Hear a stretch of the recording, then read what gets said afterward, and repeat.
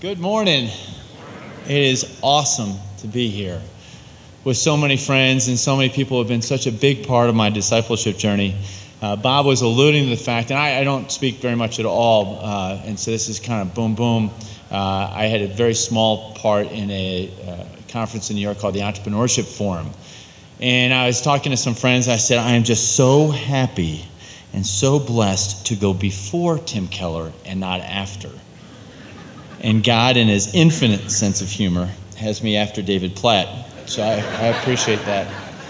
So I am from Baltimore, Maryland. Anybody from Baltimore? Okay. I'm from Texas.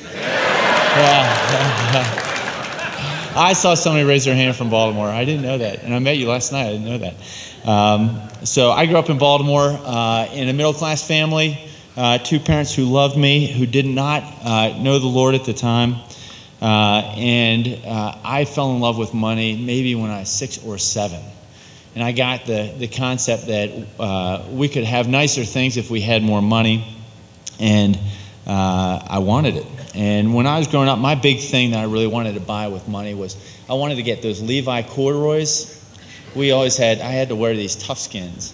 And that really worked on me. And I thought, someday, and my dad said, we don't have enough money for you to buy Levi corduroys. And my mom, as a kid, and I'd get the scratches on the knee, and she'd patch them up, and it wasn't so very cool. So I thought, someday I want to get a lot of money. I discovered the joy of making money, the incomplete joy, but the partial joy of making money in college. I ran a college marketing company and sold T-shirts up and down the East Coast at college campuses and made a lot of money. And that gave me a sense of fulfillment and satisfaction to a certain extent, but I wanted more. And I think we probably all know what that feels like. So I got out of college. I knew that I wanted to get a real job. I had seen the movie Wall Street, the original one, with Charlie Sheen. And Charlie Sheen was the guy I wanted to be, with the sushi maker and making music in this great apartment in the Upper West Side, listening to Talking Heads, and I thought that's what I want to be when I grow up. How lame is that? You want to be Charlie Sheen? But that was me. I worked on Wall Street for 6 years. I was involved in institutional trading of energy.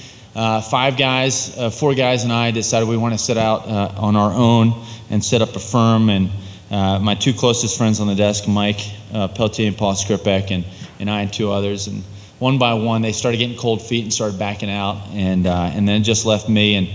But I really felt that I wanted to be out on my own again. I wanted to make money. I wanted to be paid what I was worth. Back then, I thought I was worth a lot. Now I know that I'm not. On one hand, I'm worth nothing. On the other hand, I know that in God, I'm worth everything. But I wanted to set up a company. So Kimberly and I moved to North Carolina, knowing that it'd be easier to hire folks down there, and we did that. And that was really the first example of God working in my life before I even knew and accepted Him.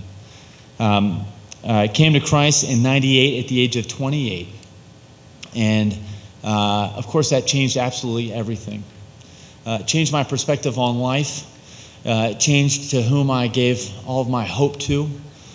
Candidly, it didn't right away change my love of money. And it is a great amount of divine providence. The company flourished, did very, very well.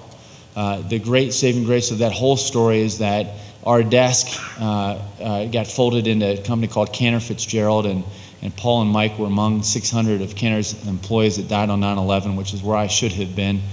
And I give God great credit for helping me to go off that mission. So, new Christ follower, love the Lord, but I also still had my love of money.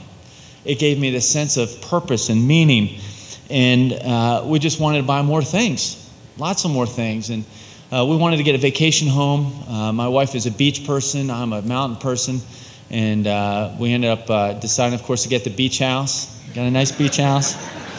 And we went to, about 5 years after starting this new company, Bandwidth.com, sold the energy company, started Bandwidth.com. We went to a small group on the subject of calling. And I went to support my wife to help her find out what her calling was, right? How patronizing is that? I knew what my calling was. I was called to make a lot of money. But during the course of that, I felt called to be in ministry. Now, for those of us who are in business, we are in ministry. And I got to embrace that with my business partner over the ensuing 5 years. But I also felt there was an opportunity to do something outside of just Bandwidth.com. And we came up with a 5-year plan that had me retire when I turned 40. I still retain ownership, and I'm the chairman of the company, but I've been focusing on ministry, and it's been great. We do a number of different things. One is something called Durham Cares. Durham Cares helps people in Durham to love their neighbor. During this time of transition, I met a guy that so many of you know and love named Daryl Heald. And he said, so let me understand this. You're helping people to understand where and how they might give in a way that brings them closer to God. And we did Durham Cares and Ministry Spotlight and some other things. I said, yes, that's it. Thinking that was pretty cool. And he then said or asked, why do you give? And that simple question changed everything again. I call that my born again moment. And it sent me back to Scripture, and it helped me to understand why I give. It helped me to understand the thousands of passages in Scripture that talk about money and giving and possessions. And I came to understand, of course, as so many of you have, that the reason that I give isn't because God's just necessarily given me a lot. Up until that point in time, Kimberly and I probably were giving about 20% of our money away. We thought that put us in a special section of heaven when we got there, maybe box seats to Angels games or something like that. And I felt pretty good about it. I also felt maybe even that God needed my money. But going back to Scripture, that was my born again moment. And I'm so grateful for that. I'm thinking, maybe an hour ago, I may have had my born again moment with David. So one of the things that happened to me, and it happened, of course, the first time I came to Christ too, is I wanted to share this good news. The first time, of course, is the good news that Jesus Christ has died for our sins. The second time was that as we give and understand why we give and give out of gratitude for the gift we're given, it frees us up and it does give us joy. It's not just a Hallmark saying for me. It is more joyous and blessed to give than receive. And so I wanted to share this good news with others. And so now what we spend most of our time now in our ministry resourcing is working with overseas ministries to take this good news of giving overseas as a means to bring people closer to God. And because in my life, I've come to realize, of course, that God doesn't need my money. He just wants my hearts. And worldwide giving is at about 2.8% among evangelicals. And that's the same in America, and it's the same in Africa. But God just doesn't need our money or just our hearts. He wants the hearts of people in Uganda and Ecuador. And that's become a big deal for me. And fortunately, my wife has supported me in that. I'm grateful for it. One of the things that's really helped me in my journey of generosity, because by no means is it complete.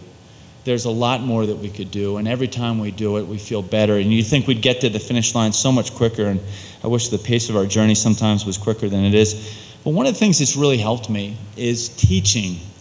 I've recently become an elder in our college flock, and it's a bit of irony. I live in Durham, North Carolina, but I'm a huge Carolina fan. And I was asked to join our session with responsibility for the Duke students and graduate students. And that's been wonderful for me. But as I've come to love them, which has become much easier than I ever thought it would be, I've come to also teach them. And one of the stories I tell them is this, and it's really a story that I've been telling to myself. I'm riding my bike home from class, big wind comes in, blows me into a ravine, and about 200 feet down, I'm tumbling down, I grab onto a root, and I grab onto this root and thinking, surely somebody saw me fall down, I'm going to be rescued any second, but nobody comes. And I start getting distraught and despondent and thinking, I'm going to miss Kimberly and my boys, and then right then, a rope comes down, and a voice says, don't worry about it, I got your back. And I come up, and at the top, there's an Hispanic guy, this is the way it goes in the story, and he's got this van, and he says, I saw this bike, I thought maybe somebody might be in trouble, and so I lowered this rope down, and I'm thinking, wow, I'm so grateful, that's awesome. And he says, so how do you like studying here at Duke? I'm like, I love it. And he says, well, I got these sons, and they've always wanted to go to Duke and could get in, but they can't afford it. I wouldn't hesitate for a second to pay for their full boat. But one of the things that's impacted me is I've taught this story, is I tell these guys, and I'm telling myself, and for all of you who teach Sunday school, you know what I mean. So I said, so I've got, on one hand, I've got 60 years more on this earth, Lord willing, with my wife and my kids. And this guy just happened by. It wasn't any sweat off his back at all to give me this gift of life. On the other hand, because of Jesus, I've got eternity with him. My 6-year-old calls it Googleplex years. I don't know that Googleplex is a number, but it's apparently a very big number, at least for a 6-year-old. But I have Googleplex years with God. And this gift given to me of Googleplex years came at extremely high cost to me. But my giving, our giving, has not been proportionate to that. See, what I've understood in my giving, and it's even after my born again moment, is that sometimes what I do effectively in life amounts to a hedge. If I truly grasped what David was talking and preaching about, if I truly got it, my living patterns would be different. I'm hedging myself a little bit with so much of my giving. I don't know if any of you know what I'm talking about with that, but I've been convicted, and none more so than I was an hour ago. So my wife is awesome, an absolutely amazing woman, and there's a Journey of Generosity event in Raleigh a couple weeks ago, and we were asked to share our story, and I asked Kimberly, and Kimberly said, I'm not a speaker. That's not what I do, and generosity is your thing. That's what gets you fired up. And but at any rate, we went up together, and she was nice enough, and she said, okay, I'll stand with you next to the stage.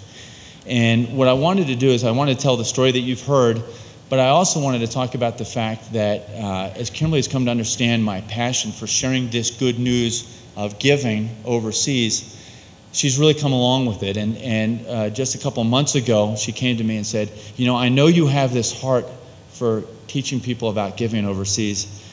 Let's sell the beach house and give it all to those ministries. And as I went to tell the story, just as I'm getting a little choked up about it now, there I lost it. I just couldn't continue. And she finished the story for me, and she's just an amazing woman. And what I've come to understand, of course, is that I've got an amazing wife, 3 incredible boys. But most of all, I have an incredible Lord and Savior in Jesus Christ. That though he was rich, he became poor, so I, who was incredibly poor, might become rich. And I am indeed a very, very rich man, and I know that so many of you are as well, and I just praise God for that. Thank you for letting me share my story.